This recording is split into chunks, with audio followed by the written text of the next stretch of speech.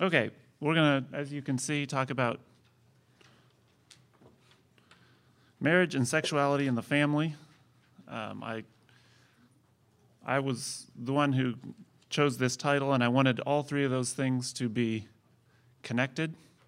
So that's a kind of an intentional clustering of ideas and topics. So it's one of those things that our society likes to separate, and I think it's important to keep them together. So we'll be talking about all three of them. All of them are in the background, even when we're talking about one. So.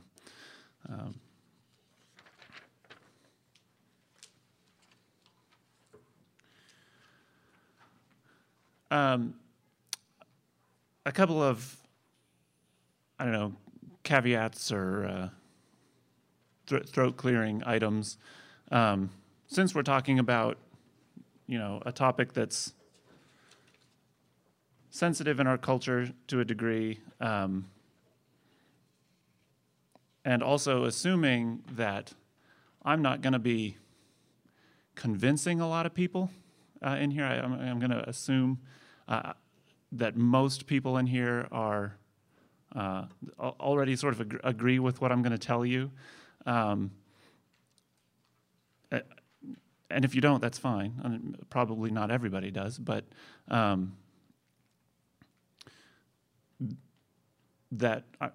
especially talking about homosexuality and sort of alternative forms of sexuality that are not standard according to biblical teaching.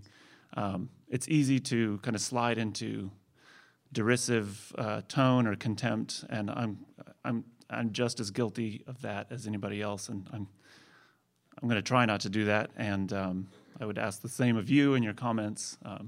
Let's be respectful, even when we do take a hard line on issues, which we will. These are persons that we're called to love, as well as disagree with if necessary. So, and along those lines, I'm going to be talking about biblical data and public policy and a lot of kind of high level things. And this is not the same thing as dealing with a son or a sister or brother or a nephew who comes out as gay. That's a different kettle of fish, and that requires a different set of skills than I'm going to be talking about this morning. I do want to approach it with a sort of pastoral sensitivity, but this talk is not geared to be therapeutic in its tone. So don't kind of take this and use it as sort of ammo or a bludgeon to hit people over the head with who you feel disagree with you or who believe differently about these things. It is important to be forthright and to be direct and in these public debates, but just keep those kind of different venues in your mind as we go ahead too. So another kind of stepping back and introductory idea is that when we're talking about marriage and sexuality in the family, in our culture, the overwhelming message we get, that I'll get to a little bit at the end as well, but I wanted to say it here at the outset, is follow your heart. Love is about doing what you feel inside of you, and your feelings are the key to your true self.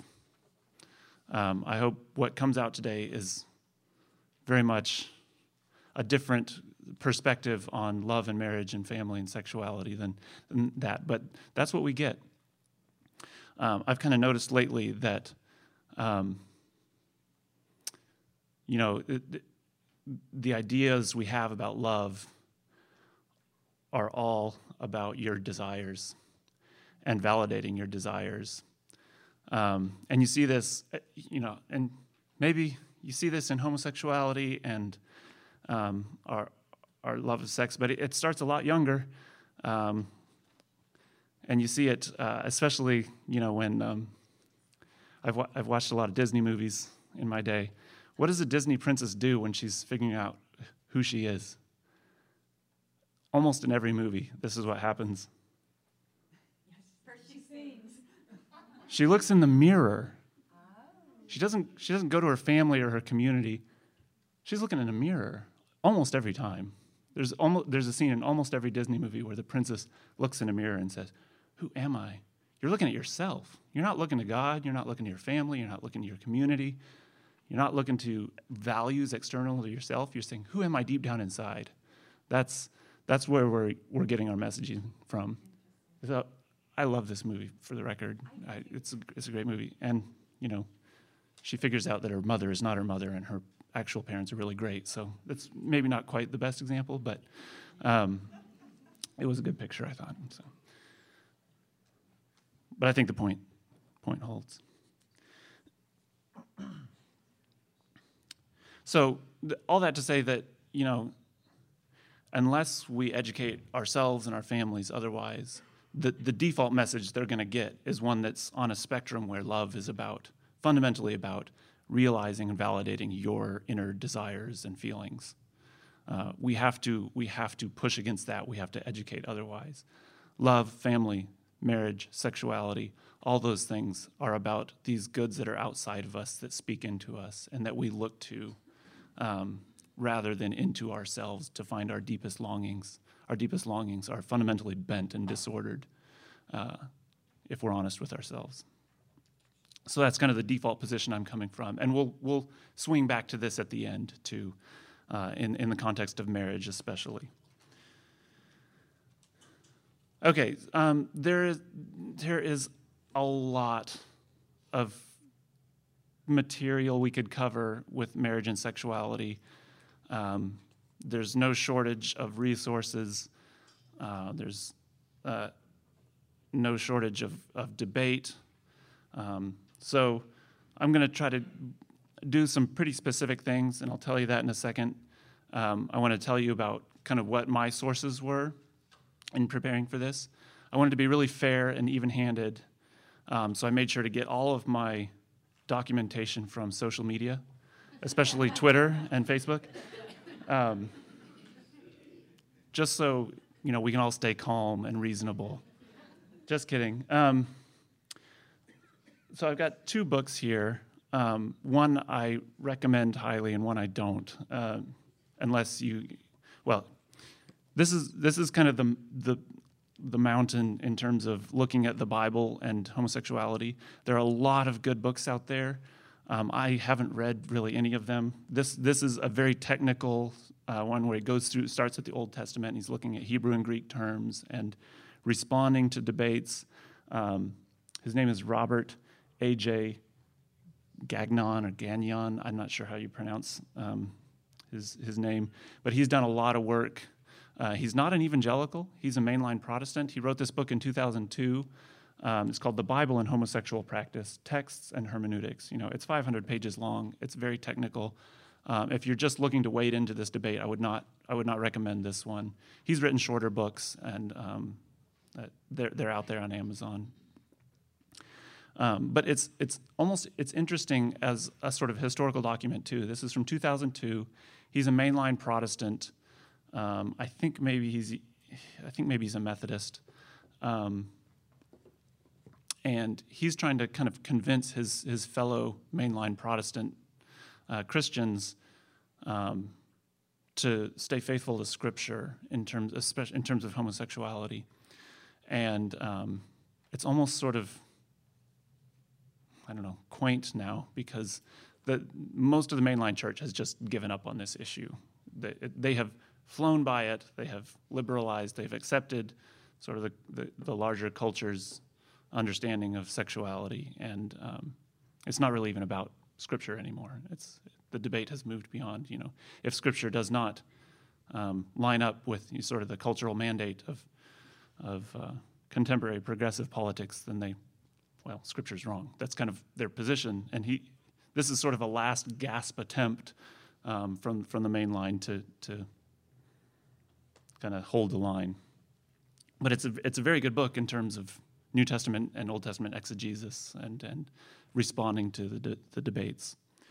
The other one that I very much would recommend, especially because it's a beautiful book because it's less than 150 pages long, it's called What is Marriage? Man and Woman, a defense.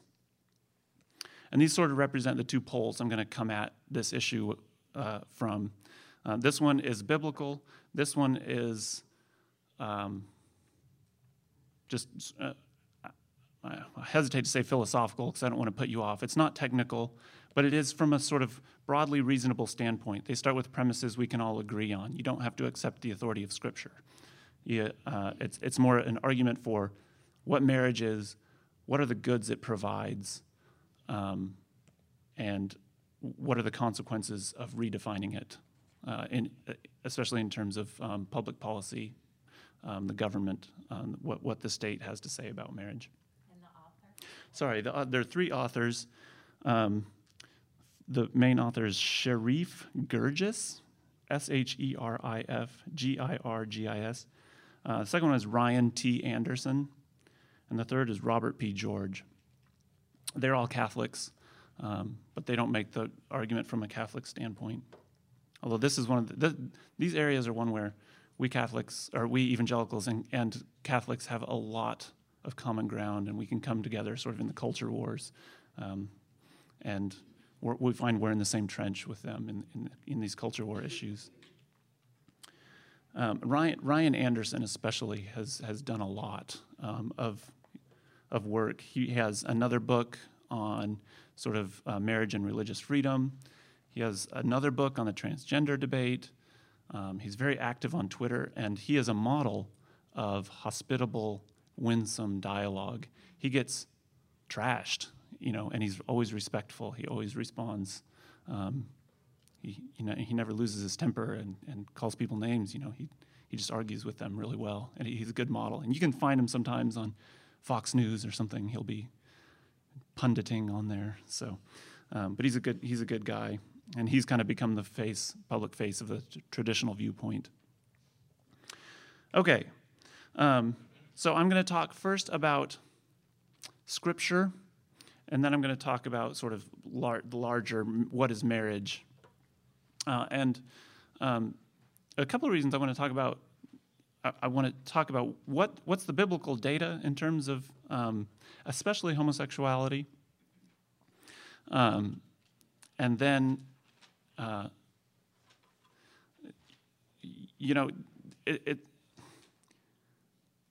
the ship has sailed in the mainline Protestant church. Presbyterian, Methodists, they're still wrangling over it, but Presbyterians, Episcopalians, Lutheran, the major Lutheran denomination, they've all accepted the validity of same-sex sexuality. Evangelicals are now fighting over it. We're fighting the battle they were back in 2002 in the late 90s, and so we're confronted with a lot of scriptural arguments for same-sex sexuality from progressive evangelicals or what have you, and so it's sort of a fight that's happening from within. So I want to address those arguments, the arguments they're tending to make, and this is also one of those kind of unique culture war issues where our opponents who are not believers like to quote Scripture at us, as if they know it better than we do, and I want to make sure that's not the case. So I'm going to give you some arguments today to say no, that's ridiculous. So and then we'll kind of back off the Scripture stuff and look at marriage and what it is and how to define it. Okay, you can see on your outline there. If we're going to talk about places where Scripture directly addresses homosexual practice, there are not very many. There are a few more than I've listed on your outline, but these are the ones that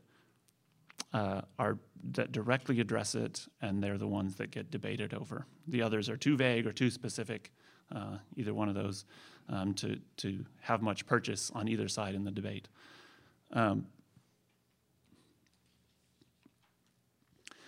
So we'll just dive in. The first one is Leviticus 18 and 20. Both of these places were in the law, where God's laying down a lot of rules, and in two places he mentions kind of same-sex practice. The first one, Leviticus 18:22. You shall not lie with a male as with a woman. It is an abomination. Leviticus 20:13, similar. If a man lies with a male as with a woman, both of them have committed an abomination. They shall surely be put to death. Their blood is upon them. And this is in the context of other sort of sexual sins like bestiality and incest, where the things are kind of being listed one after the other.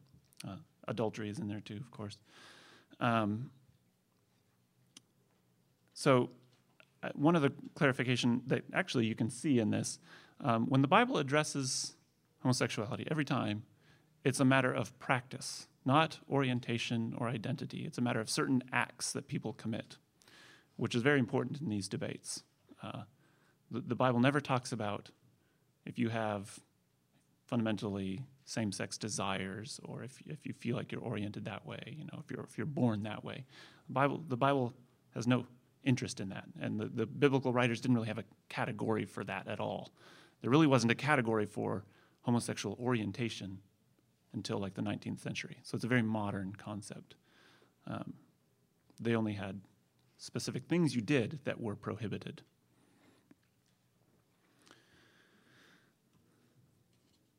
So the law is pretty straightforward. It'll come into the argument later, so I'm not going to spend much time exegeting it. And nobody argues, even in people who are advocating for homosexual practice, nobody argues that Leviticus is actually saying, yea, verily, you may lie with another man as with a man. That's not, nobody makes that argument. I'm going to skip over Sodom and Gomorrah. It's sort of not because it doesn't lay down any kind of laws or rules. It has an instance of men wanting to rape other men, and that's part of the reason for their punishment, but it's sort of a specific thing. It's also very clearly they're wanting to sexually molest and abuse them, so there's not a lot of that you can draw from it kind of prescriptively. And that's about it for the Old Testament. There's not a lot there.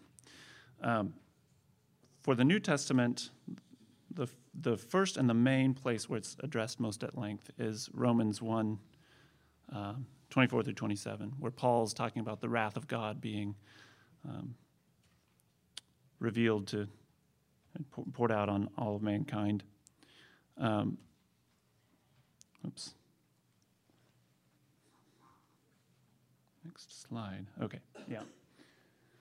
So let me just read it here, and then you can see some words are kind of bolded and underlined, and I'll explain why in a little bit. But here Paul says, "Therefore God gave them up in the lusts of their hearts to impurity, to the dishonoring of their bodies among themselves, because they exchanged the truth about God for a lie, and worshipped the creature rather than the Creator, who is blessed forever. Amen. For this reason God gave them up to dishonorable passions, for their women exchanged natural relations for those that are contrary to nature, and the men likewise gave up natural relations with women, and were consumed with passion for one another, men committing shameless acts with men, and receiving in themselves the due penalty for their error." There's a lot there. I'm going to kind of draw out a little bit of interpretation for this, and we'll keep bumping up against it when we see arguments against or arguments for homosexuality, the validity of it. First thing I want to point out is the words Paul uses for man and woman here. The typical Greek word that he would use, gynekos, is you can see like the word for gynecologist is in there. That's the typical Greek word for woman, and andres or anthropos would be the word for men that he would use, or anthropoi is the plural.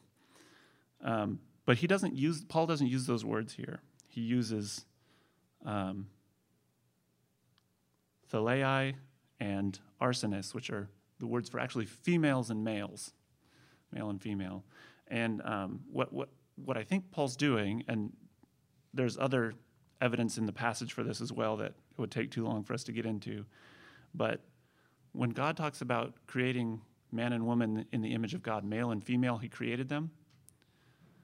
In the Greek Old Testament that Paul would have been reading, that he would have read regularly, those are the words that you see, arsen and thelu. Those are the same words as male and female that Paul uses in Romans 1. So he's drawing on sort of the fund of Genesis 1, an image of God language. There are other parallels to it. It's not just this, but you can see that he's kind of, when he says acts that are contrary to nature, nature as it's created by God, that Gentiles should be able to see, right, without the lens of special revelation. They're accountable for these sort of natural, the natural sort of male-female complementarity in creation, okay? A couple other things that I want to show that where Paul is kind of drawing on the Jewish worldview that he was a part of. There are two exchanges that it says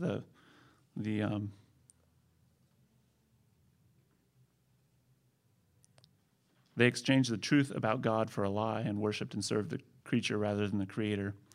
And the women exchanged natural relations for unnatural relations. This kind of parallels love of God and love of neighbor. You're exchanging the worship of God for idols. Your love of God has failed.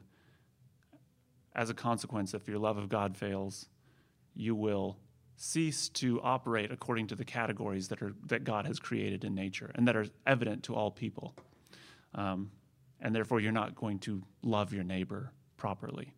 So you can see that what Paul is saying here about idolatry and about kind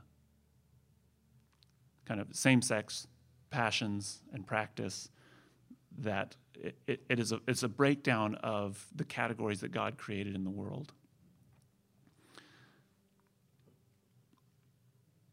There's a lot we could say about this passage, but I'll say one more thing. When he says contrary to nature, acts which are contrary to nature, this was at any time. So if you look back, and this is something that Robert Gagnon talks about. If you look back at all the intertestamental literature, Jewish literature that was being written, if anybody was talking about sexuality or homosexuality, they would use this phrase, contrary to nature, or against nature. And it's sort of standard language for homosexual practice.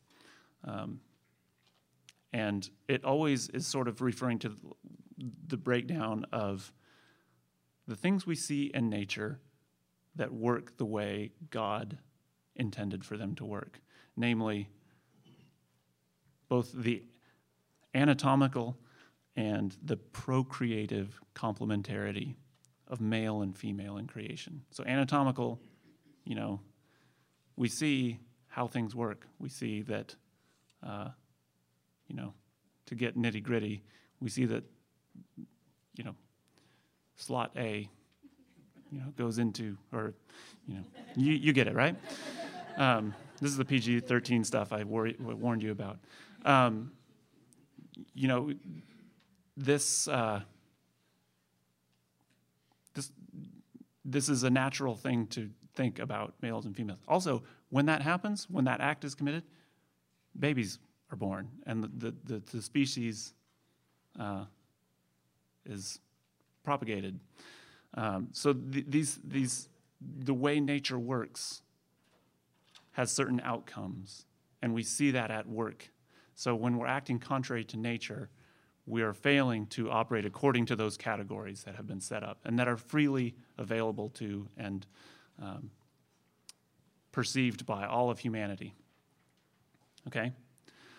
So that, Morning. Any questions about Romans 1? I'm going to move on to a couple more passages. Procreative. It just means that sex results in children, mostly, usually. Other things don't result in children, at least. Right?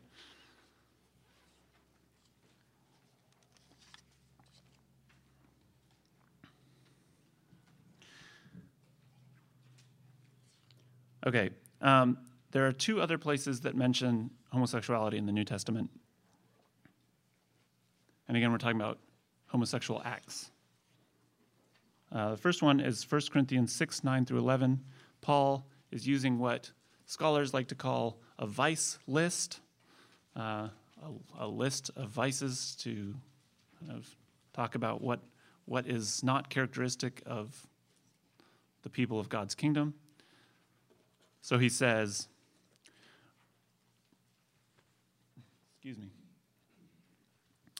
or do you not know that the unrighteous will not inherit the kingdom of God?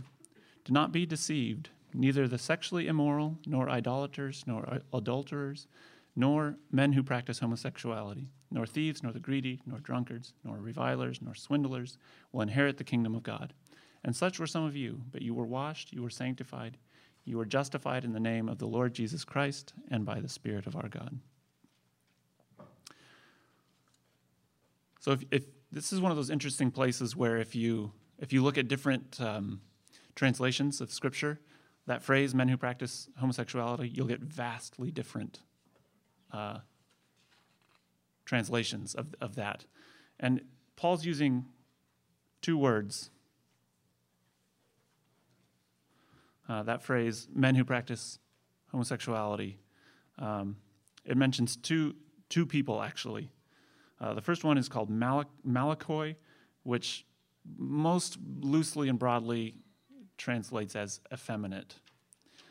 And the other one is arsenikoitai. And that's men who literally translates as men who take others to bed. And these are words where if you read, depending on who you read, you'll get vastly different interpretations of what they mean. So some people say Paul is being bigoted here and saying that any man who takes on effeminate characteristics or acts, sort of in the way that we stereotypically think of gay people acting, like the limp-wristed, sort of effeminate male, that's what Paul is doing, and he's being really harsh, and therefore, we can not listen to him here.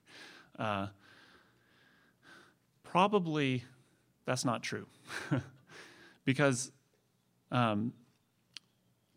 later in or elsewhere in 1 Corinthians, he will talk about men and women in worship. Men who have long hair shouldn't have long hair. Women who should have long hair. Their hair is their glory. These sort of masculine and feminine characteristics. He gives them pastoral advice about that and gives them strong injunctions to follow, but he doesn't actually exclude anybody from the kingdom of God. So he's probably not talking, on that basis. So he's probably not talking here about just acting effeminately. And given the fact that it's paired with this other word, arsenikoitai,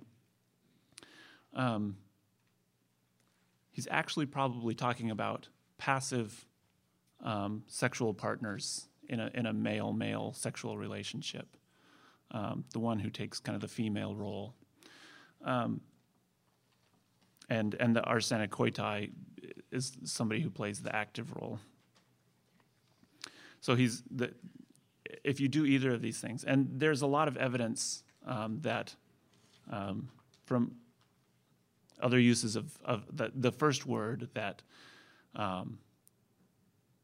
what's going on is a lot of men would actually, play up their sort of femininity in order to attract other male sexual partners. So not only were they, acting passively, and sometimes in a prostitutional kind of setting, but they were kind of playing up the fact that they were playing the role of the woman in these sex acts. The second word, arsenokoitai, actually, scholars think Paul made this word up. This is the first instance. It's used a lot after it, but there's nothing before. He used this word for his specific purposes. But he uses them in sort of a, if you're either playing this role or you're playing this role, it's out of bounds for the kingdom of God. It's an abomination. He's drawing on the Levitical understanding of men lying with other males. And then in 1 Timothy 1:8-10, he uses that word again. Now we know that the law is good if one uses it lawfully. And you can see here, again, he's drawing on the law. He's drawing on the Levitical, Deuteronomic law from the Old Testament. So, one of the arguments that you'll hear again and again is, well, we don't need to obey Old Testament law because it's the Old Testament, right? It was overturned by Jesus Christ and Christianity, and Christians are not subject to it, except for the parts that they explicitly upheld in the New Testament. And this is one of those places. So we know for the law is good if one uses it lawfully, understanding this, that the law is not laid down for the just, but for the lawless and disobedient, for the ungodly and sinners, for the unholy and profane, for those who strike their fathers and mothers, for murderers, the sexually immoral, for men who practice homosexuality. And there's our word again, arsenokoitas. Enslavers, liars, perjurers, and whatever else is contrary to sound doctrine, in accordance with the gospel of the glory of the blessed God with which I have been entrusted. Another argument that gets put forward is that because this is right before enslavers, which is has to do with kidnapping, either for kind of slave prostitution or for slave trafficking, that Paul is talking about people who are people who engage in the practice of sex trafficking for the purposes of homosexual practice, and that's actually also unlikely here, given that Paul has explicitly talked about the law. He's just mentioned sexual immorality, and then he talks about men who practice homosexuality in this translation. These commandments actually, or these vices actually parallel the second half of the Decalogue. Committing adultery, sexual immorality, and homosexuality are grouped together. You shall not steal is in with enslavers and kidnappers, and there's good evidence for that in the rabbinical usages of these words. Thou shalt not lie. Those things parallel the commandments, and the homosexuality falls in with the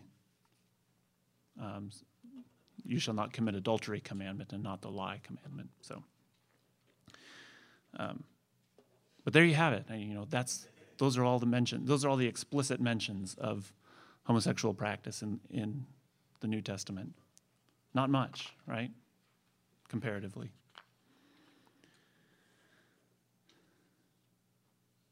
Okay. Shifting gears a little bit, now I'm going to address several arguments that people use, scholars mostly use, to try to undermine these texts or to try to make an argument for it. At the very least, they're not addressing what we currently know as homosexuality. Any questions? Sorry, it's all a little technical, but hopefully it'll become a little more applicable now.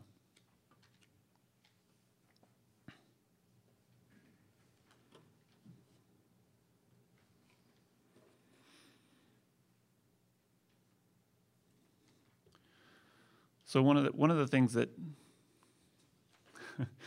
that we are told as Christians very often is that Jesus taught forgiveness and love and acceptance and not judgment. Even if Paul did, often Paul and Jesus are set against each other, and Jesus, is Jesus, so he trumps Paul and trumps us when we're being bigoted or judgmental. And along these lines, they will say, and Jesus never once mentioned homosexuality. It was not one of his priorities. If it was one of his priorities, he would have told us all about it, right? That's the argument. Well, for one, that doesn't address Jesus' historical context. He was a first century Jew living in Israel, and I don't think there were a lot of practicing homosexuals going around talking about it. It was, he's responding to the situations of his day.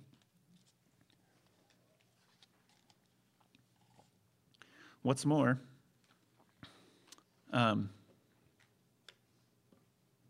even if Jesus did teach forgiveness and love and acceptance, which he did, and we need to remember, when it came to matters of the law, especially with sexual matters, Jesus actually sort of upped the ante.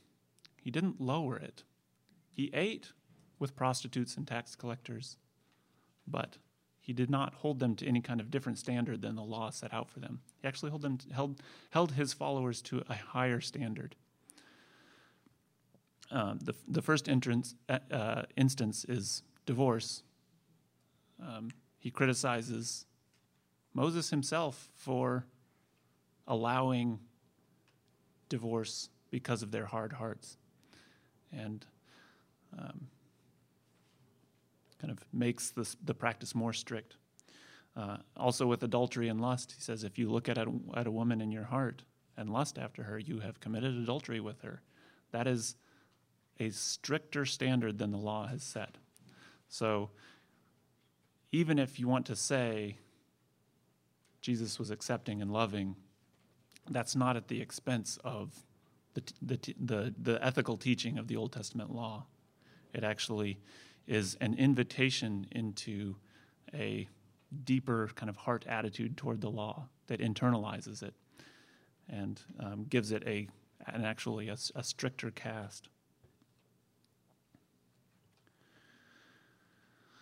And also, like I said, Jesus seeking out of the sick and the lost, it doesn't signal an endorsement. It signals a rescue. He's going out to them to draw them into his circle for forgiveness and repentance, right? So the fact that he never talked about it and that he drew in sinners to himself was so that he might bring them to a greater level of holiness and repentance and identification with his lifestyle. Another thing you can, if this topic kind of comes up in conversation, I hope these give you sort of like talking points when you're having these debates. And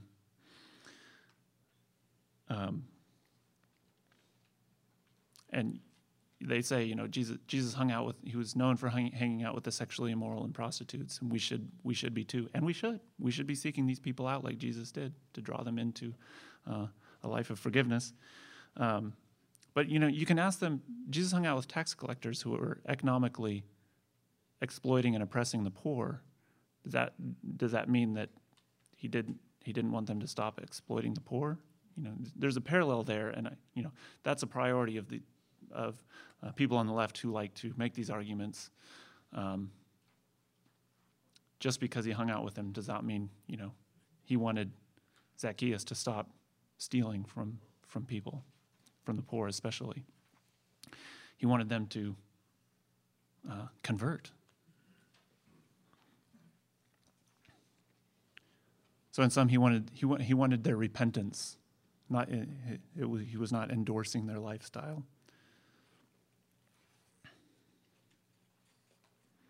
Okay, that's a kind of a general one, and that's the sort of polemical one, pitting Jesus against biblical teaching.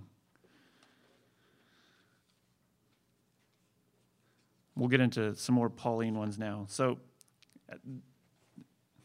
has anybody heard of Matthew Vines? He wrote a book a couple of years ago, I think it was published in 2012, called God and the Gay Christian. He's actually a Wichita native. He grew up in Wichita at an evangelical church, is now gay, and is now sort of actively making the case in a popular mode for homosexual practice and identity as a Christian. And I read a long kind of talk of his as I was preparing for this, and he trots out each one of these arguments that I've already used and that I will be talking about. So these are the arguments that are being made, both at a scholarly level but also at a popular level. And here's one of the biggest ones you'll hear, and probably the one with the most truth to it.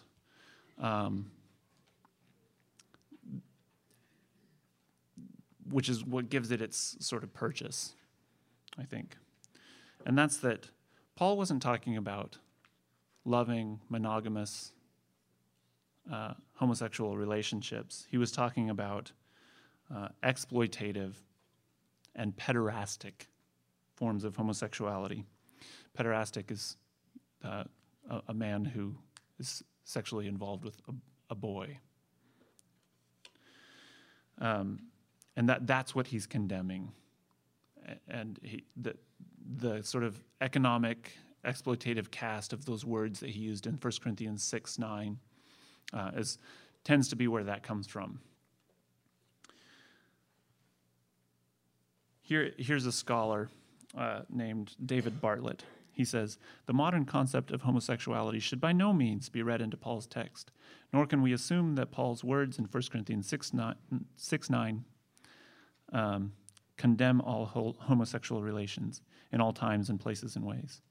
Regardless of the kind of sexuality meant in 1 Corinthians 6:9 and 1 Timothy 1:10, in the current context, they are examples of the exploitation of persons. What Paul primarily opposes is the wrong that people do to others. Okay?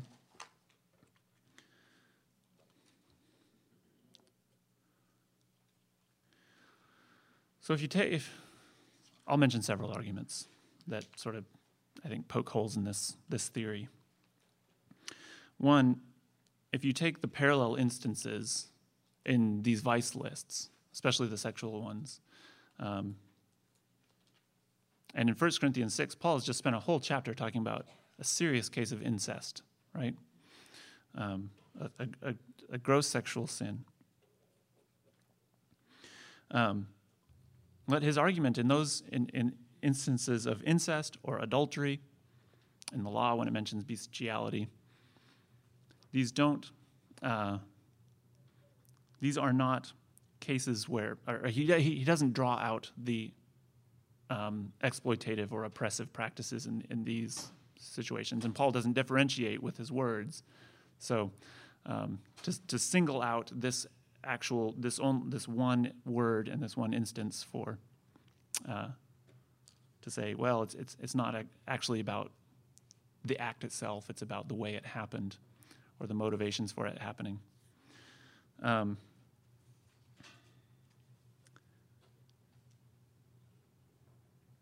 Another instance would be if he's talking about, especially about pederasty, he had a better word for it, and that was the word paiderastus, which is where we get the word pederasty. You know, that word existed in Greek. He could have used it, and he didn't.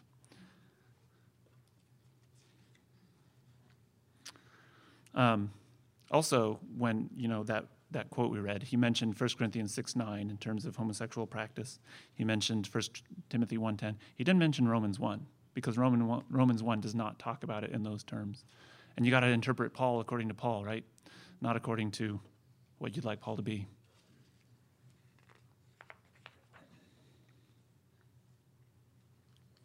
Also, one of the arguments that's made is that word malakoi, the passive sexual partner in a same-sex relationship or same-sex intercourse is often used, to mean effeminate or womanly, and the argument is made that it is, again, it's exploitative. They're being used by somebody who's more powerful as in an unequal sort of power structure. But if that's the case, why would Paul be condemning them if they're not at fault here, if they're unwillingly engaging in these things? He singles them out. The more likely cases, he's talking about two willing partners engaged in this act. Also,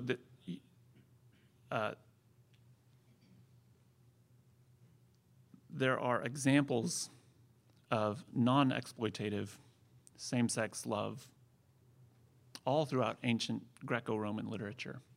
And what they're saying is that Paul didn't know about loving monogamous relationships, which is just simply not true. Paul was a Greek Hellenized Jew. He would have read Plato and Aristotle. These things show up all over the place in Plato's Symposium. Yeah?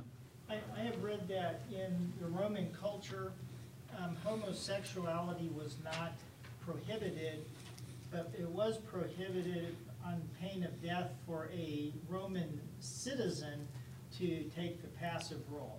Mm-hmm. I mean, so... Especially with another... I mean, if there's a law about it, I'm sure Paul knew about it. Yes. And everybody knew about it. Yes. And it was the law was against two Roman citizen, grown men. There was not a law against pederasty. Right. That was actually considered the good form of homosexuality in ancient Rome, because because a boy is effeminate still. He's not.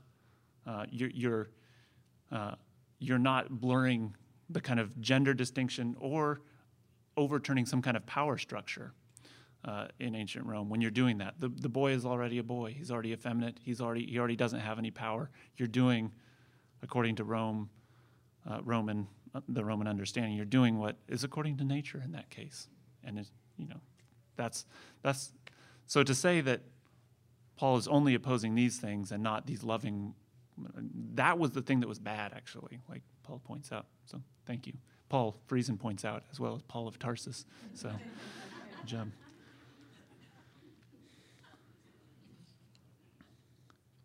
Thank you, Jeff of Newton.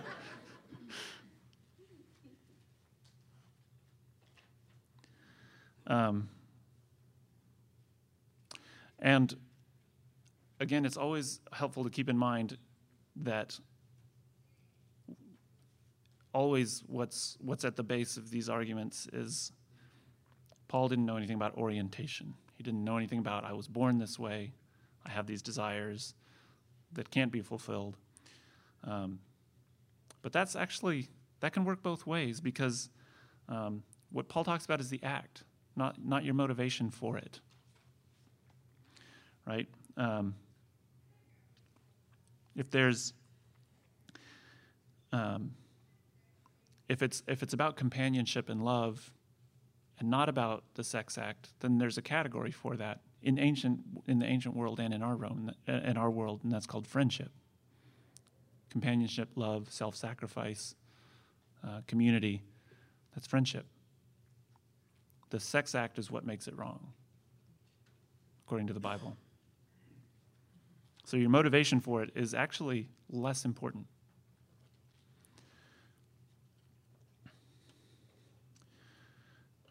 Okay, as we go along, these will overlap a little bit, but the next one is Paul and other biblical authors knew nothing about homosexual orientation.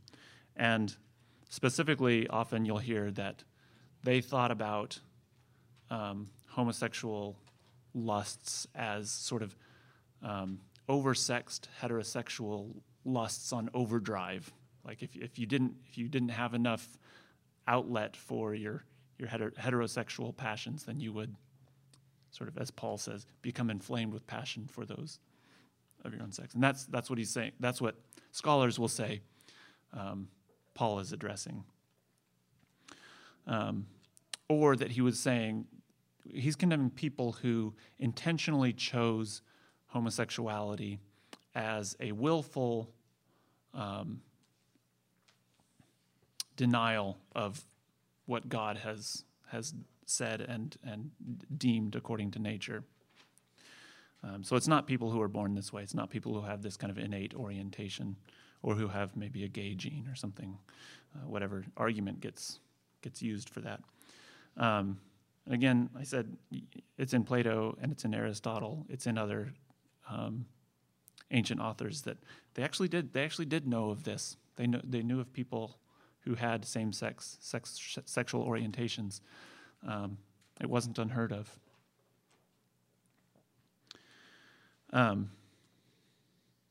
Also, if those desires are innate and that makes them okay, why do those innate desires get a pass in terms of being sinful, as opposed to other innate desires that sometimes even have a genetic component to them, like alcoholism or criminal or violent behavior, which obviously does pass on in terms of father to son. You know, it seems to have a sort of innate source in us that's deep within us. Well, those things are sinful too. Why is this one singled out as somehow being okay?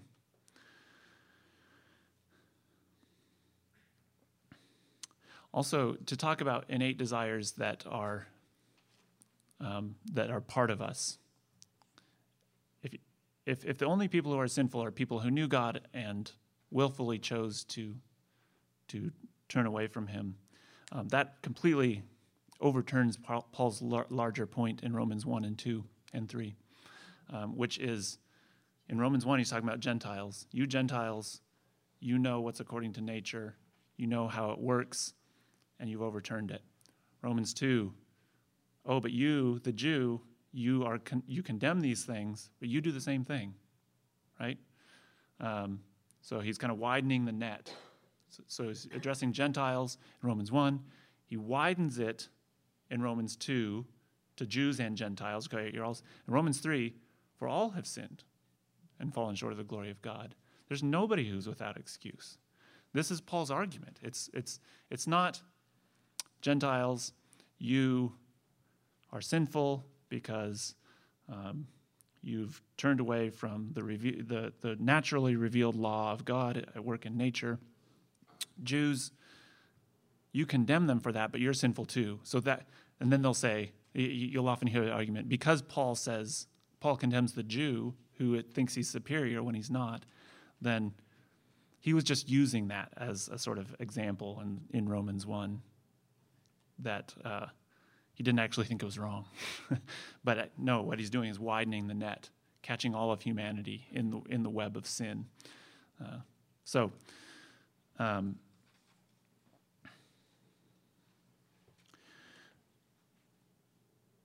last thing I'll say about this is sort of about orientation or identity.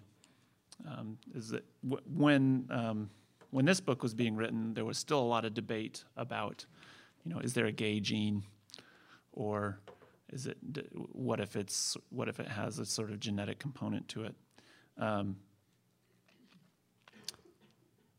There a couple of things about this. The science has proved inconclusive. There was actually a study released just a couple of weeks ago, I think, that sort of they did a long kind of study on this, and it was inconclusive. On top of that, proponents have actually backed off of this argument of the genetic gay gene argument, and they've moved into the identity. This is my identity. These desires, I can't do anything about them. In the words of Lady Gaga, I was born this way, right? Which has the advantage of being unassailable by scientific data, right? There's a lot more going on in the talk about identity, but it does have that. It does have that effect. You can't argue against somebody's feelings. They're subjective by definition. So to argue, no, you don't have that feeling, Well, it's a failed argument already. You can't say they don't have that feeling. You can't say that they do. They might just be telling you whatever. You don't get to say, well, the science demonstrates that your identity is, well, that doesn't work. So and I think scientists just don't want to touch it. It's a hot topic, so it doesn't get studied as much as it could. And I know in the past they've really pushed the genetic possibility, and I'm interested to see as they disavow that, actually.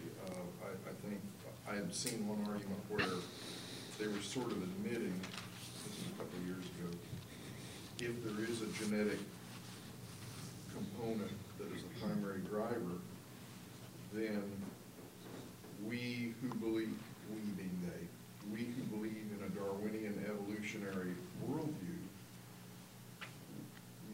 are starting to conclude that this subset of our species is being deselected out of the gene pool.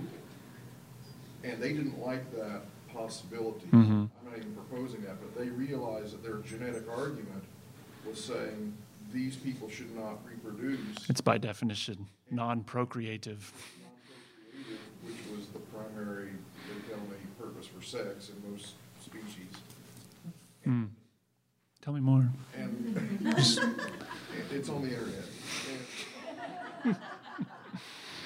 And they didn't like the conclusion that they were building through this genetic possibility. Mm-hmm. So Mm-hmm. that's why we're hearing less and less and less of that. Yeah. For those following along at home, David was just saying that, according to a Darwinian kind of understanding of natural selection, then homosexuality is a sort of maladaptive practice. So that might be why they've backed off of those arguments as well. I've got a couple of other arguments that people tend to use here. Letters, I think D and E on your outlines. I would actually like to. I've got 15 minutes, right? I've got it out here at 10:15. I would like to skip over those, both so that I can get to the next part of the outline, and so that we have a little time for questions and answers or discussion at the end if I don't talk until the very last second. So I'm going to skip ahead to point Roman numeral 3, unless anybody has any burning questions about what they see in those two.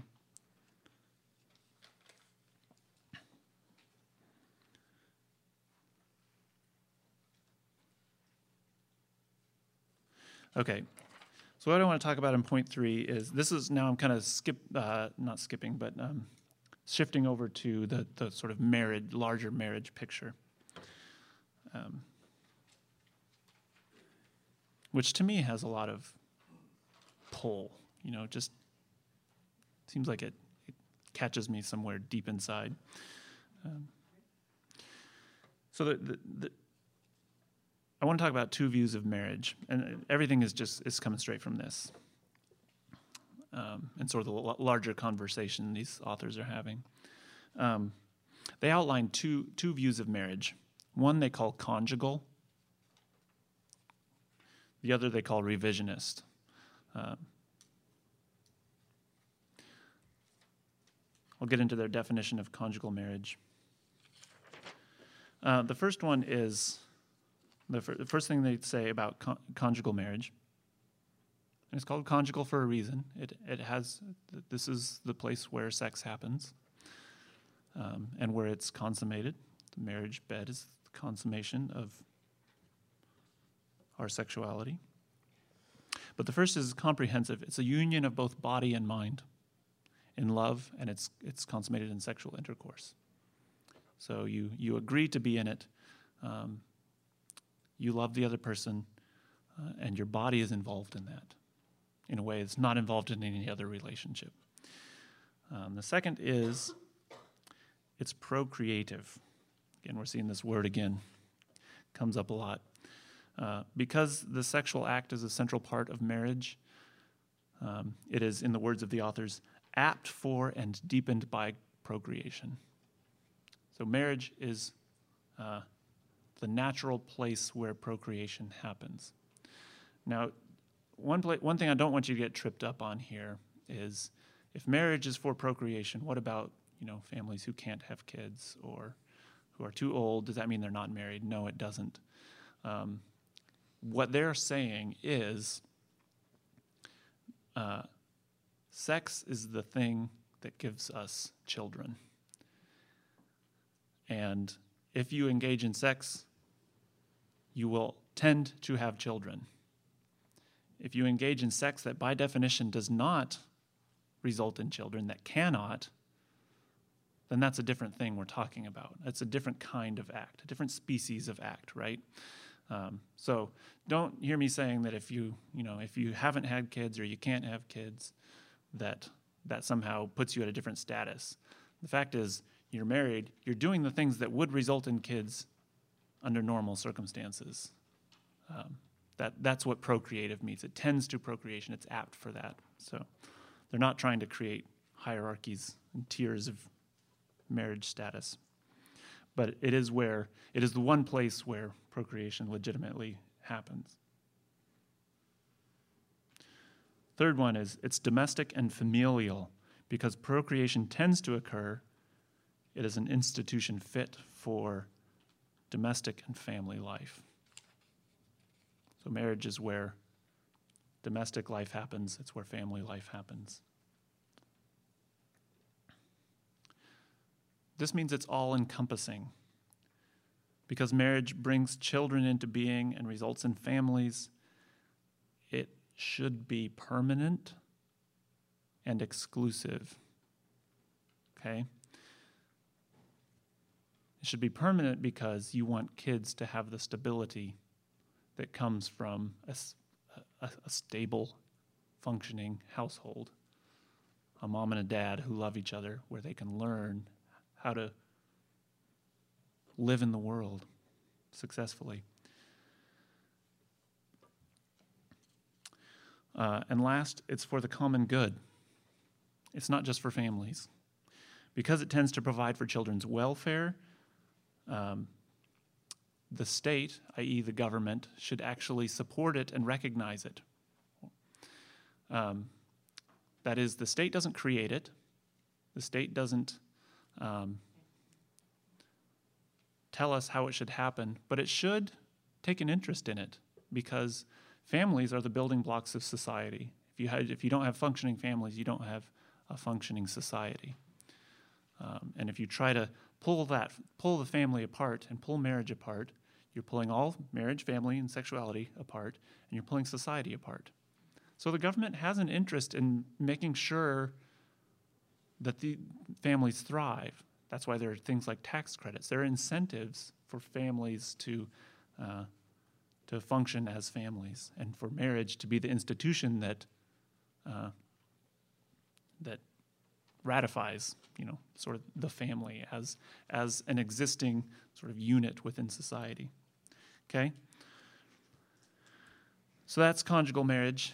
Here's revisionist marriage. This is the Disney princess marriage. It's a romantic partnership, primarily. And don't hear me saying again that romance is not involved in conjugal marriage, but it is primarily romantic. It is an emotional bond enhanced by sexual activity. And here we have a marriage in this sense is governed by the intensity of your emotion, right? Which we all know is strong when marriage is new and does not last. And sexual activity is sort of like a wahoo kind of extra you get. That's what commitment is tied to your intensity of the intensity of your emotion. So when emotion wanes and the intensity of it powers down after, 6 months for some people, or a year, or 10 years, 20 years, well, then marriage is powering down as well. It doesn't point beyond itself. It's about it's about you and your self-fulfillment, and it's about your partner's self-fulfillment and your fulfilling yourselves together. It doesn't point to children. It doesn't point to society. It kind of points to your needs and what you want.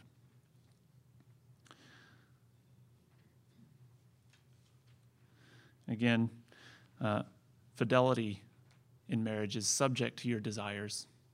So if you desire something else outside of your marriage, then by all means, you got to be true to yourself. Seek it. Yeah.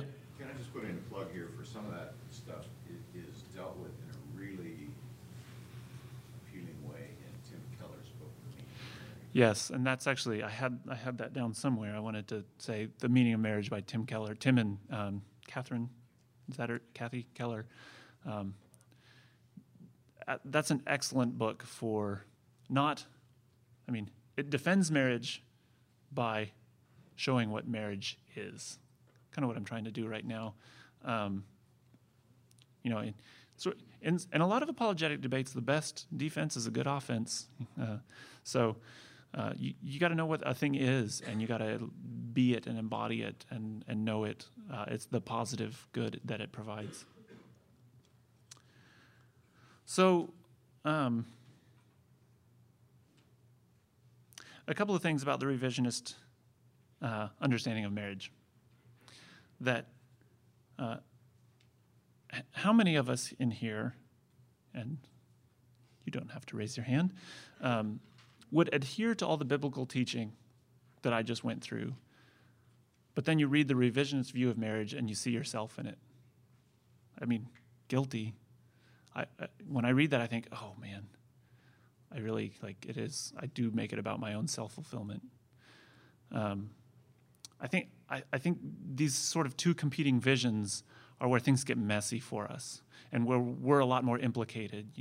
We'll sign on the line for, yea, verily, I believe in a biblical view of marriage, and it's not, and sexuality. But when it comes to the goods of marriage and what it provides and what it does, then I think we tend to be a little more modern than and secular than we think we are. At least I know I am. Maybe I shouldn't speak for you all. I read it the first time and I kind of got flushed in the face. Oh man, I'm on the wrong side of this. So another thing about this description is there's nothing particularly homosexual about revisionist view of marriage. No-fault divorce falls under this revisionist view. The thing is that according to this definition, there's no reason you shouldn't include same-sex marriage in it. For conjugal marriage, it has to be a man and a woman, right? For revisionist marriage, well, it can be a man and a woman and a man, a woman and a woman, a man and a woman and a man, a man and a man and a man, you just man and a dog, a man in a house, man in a country, and these things happen. People, I'm not saying they're mainstream, but people are trying to make these arguments. So we're not expanding the definition of marriage when we talk about validating same-sex unions, as the Supreme Court did 4 years ago. We're redefining marriage. It's a different thing that we are now engaged in our country. This book was written in 2012 when the marriage debates were still happening. They're over now in a lot of ways, at least in terms of law. So a lot of the things they say, this would, this will, this might, it's no longer hypothetical anymore. Was anybody else stunned like I was that this whole thing seemed to just land on us overnight? There was no discussion, there was no debate, there was no voting. We woke up one day and they said, hey, this just got handed to you. Yeah, and I think that's because the revisionist vision of marriage was percolating in our country for so long that we just didn't have, all of a sudden when it landed on us, oh, well, yeah, it seems perfectly natural to expand the definition of revisionist, the revisionist definition. And yet that sort of goes into your next point, 3D, or 3, Roman numeral 3B, are they expanding or redefining it? And another thing I've never heard anyone on the news describe is that marriage isn't an invention of the government or society. It is a sacrament, one of the 5 or 6 sacraments of the Christian church, or Jewish or Islam. They all 3 teach that God invented marriage as a sacrament. Now, they've got different manifestations, but I think, what business does the government have coming in and changing a church sacrament? There were wars fought over that not too long ago. Baptism of children resulted in the 30 Years' War in Europe. This really stunned me that the government thought they could change the church sacrament without even telling us it was a church sacrament, and most of us don't know it's a church sacrament. Yeah. Yeah, and there's been some debate about should churches get out of the civil marriage business now that, you know, the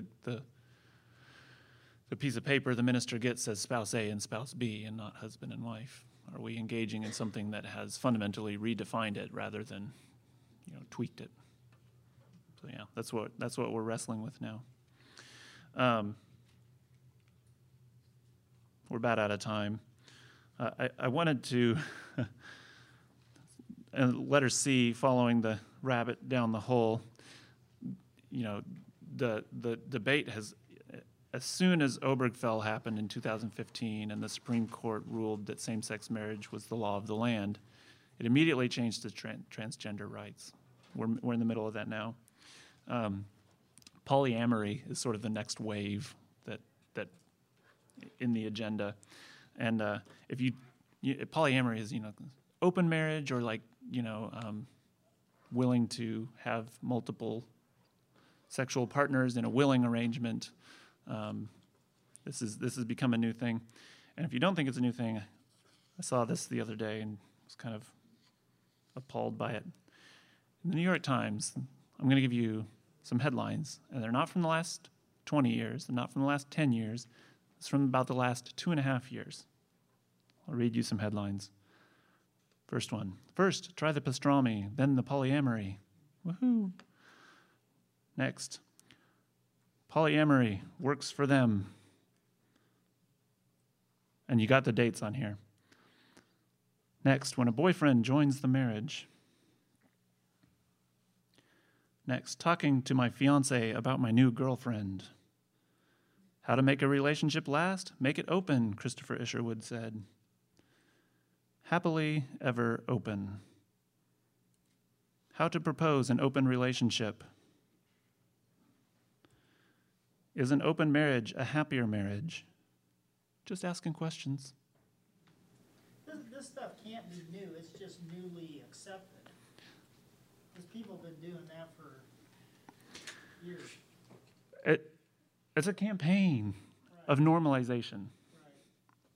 This is not Cosmopolitan magazine, you know. This is not National Enquirer. This is the national paper of record, and they are trying to make something happen. It seems pretty obvious. The two on there that are from 2017, they're late 2017. This has become an agenda. Okay, last thing I want to say, and I know we're over time a little bit, but these the last 6 goods that marriage provides: real marital fulfillment. Revisionist marriage is about emotional self-fulfillment and cohabitation, not family life. Spousal well-being. Marriage civilizes and domesticates the male. The Beauty and the Beast actually is a good picture of this. You know, he's a beast. He's civilized by the woman who domesticates him. That's a good little allegory, I think. Martin Luther said marriage is a school for holiness. Because, you know, your spouse tends to grind down your rough edges. I know that's true in my case. Because it pulls you toward virtues like being loyal and true to people and being good to family. all of the data, sociological data, says that children with a biological mother and a biological father are the best arrangement for any kid. Ask anybody who's in the foster system. The laws are geared to keep kids with their parents. Even when foster parents dearly would like to keep their kids and adopt them, the court is always going to push to have the kids with their biological parents because the data says it's better. It just is. Having a mom and a dad in a home is always better. So marriage is good for children. It's also good for friendship. Real marriage is good for friendship because revisionist marriage erodes the category of friendship.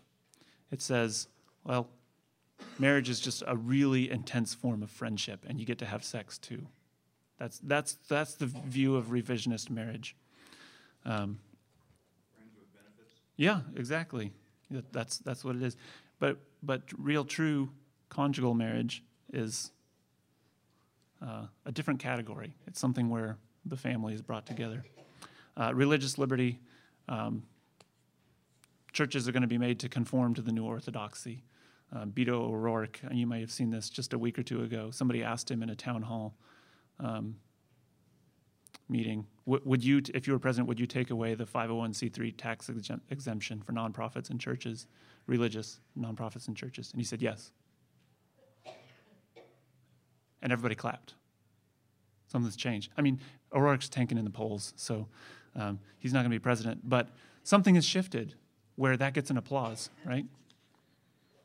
Also, as David was saying, true marriage is, conjugal marriage is something that's recognized by the government and is supported by the government. It's not invented by it.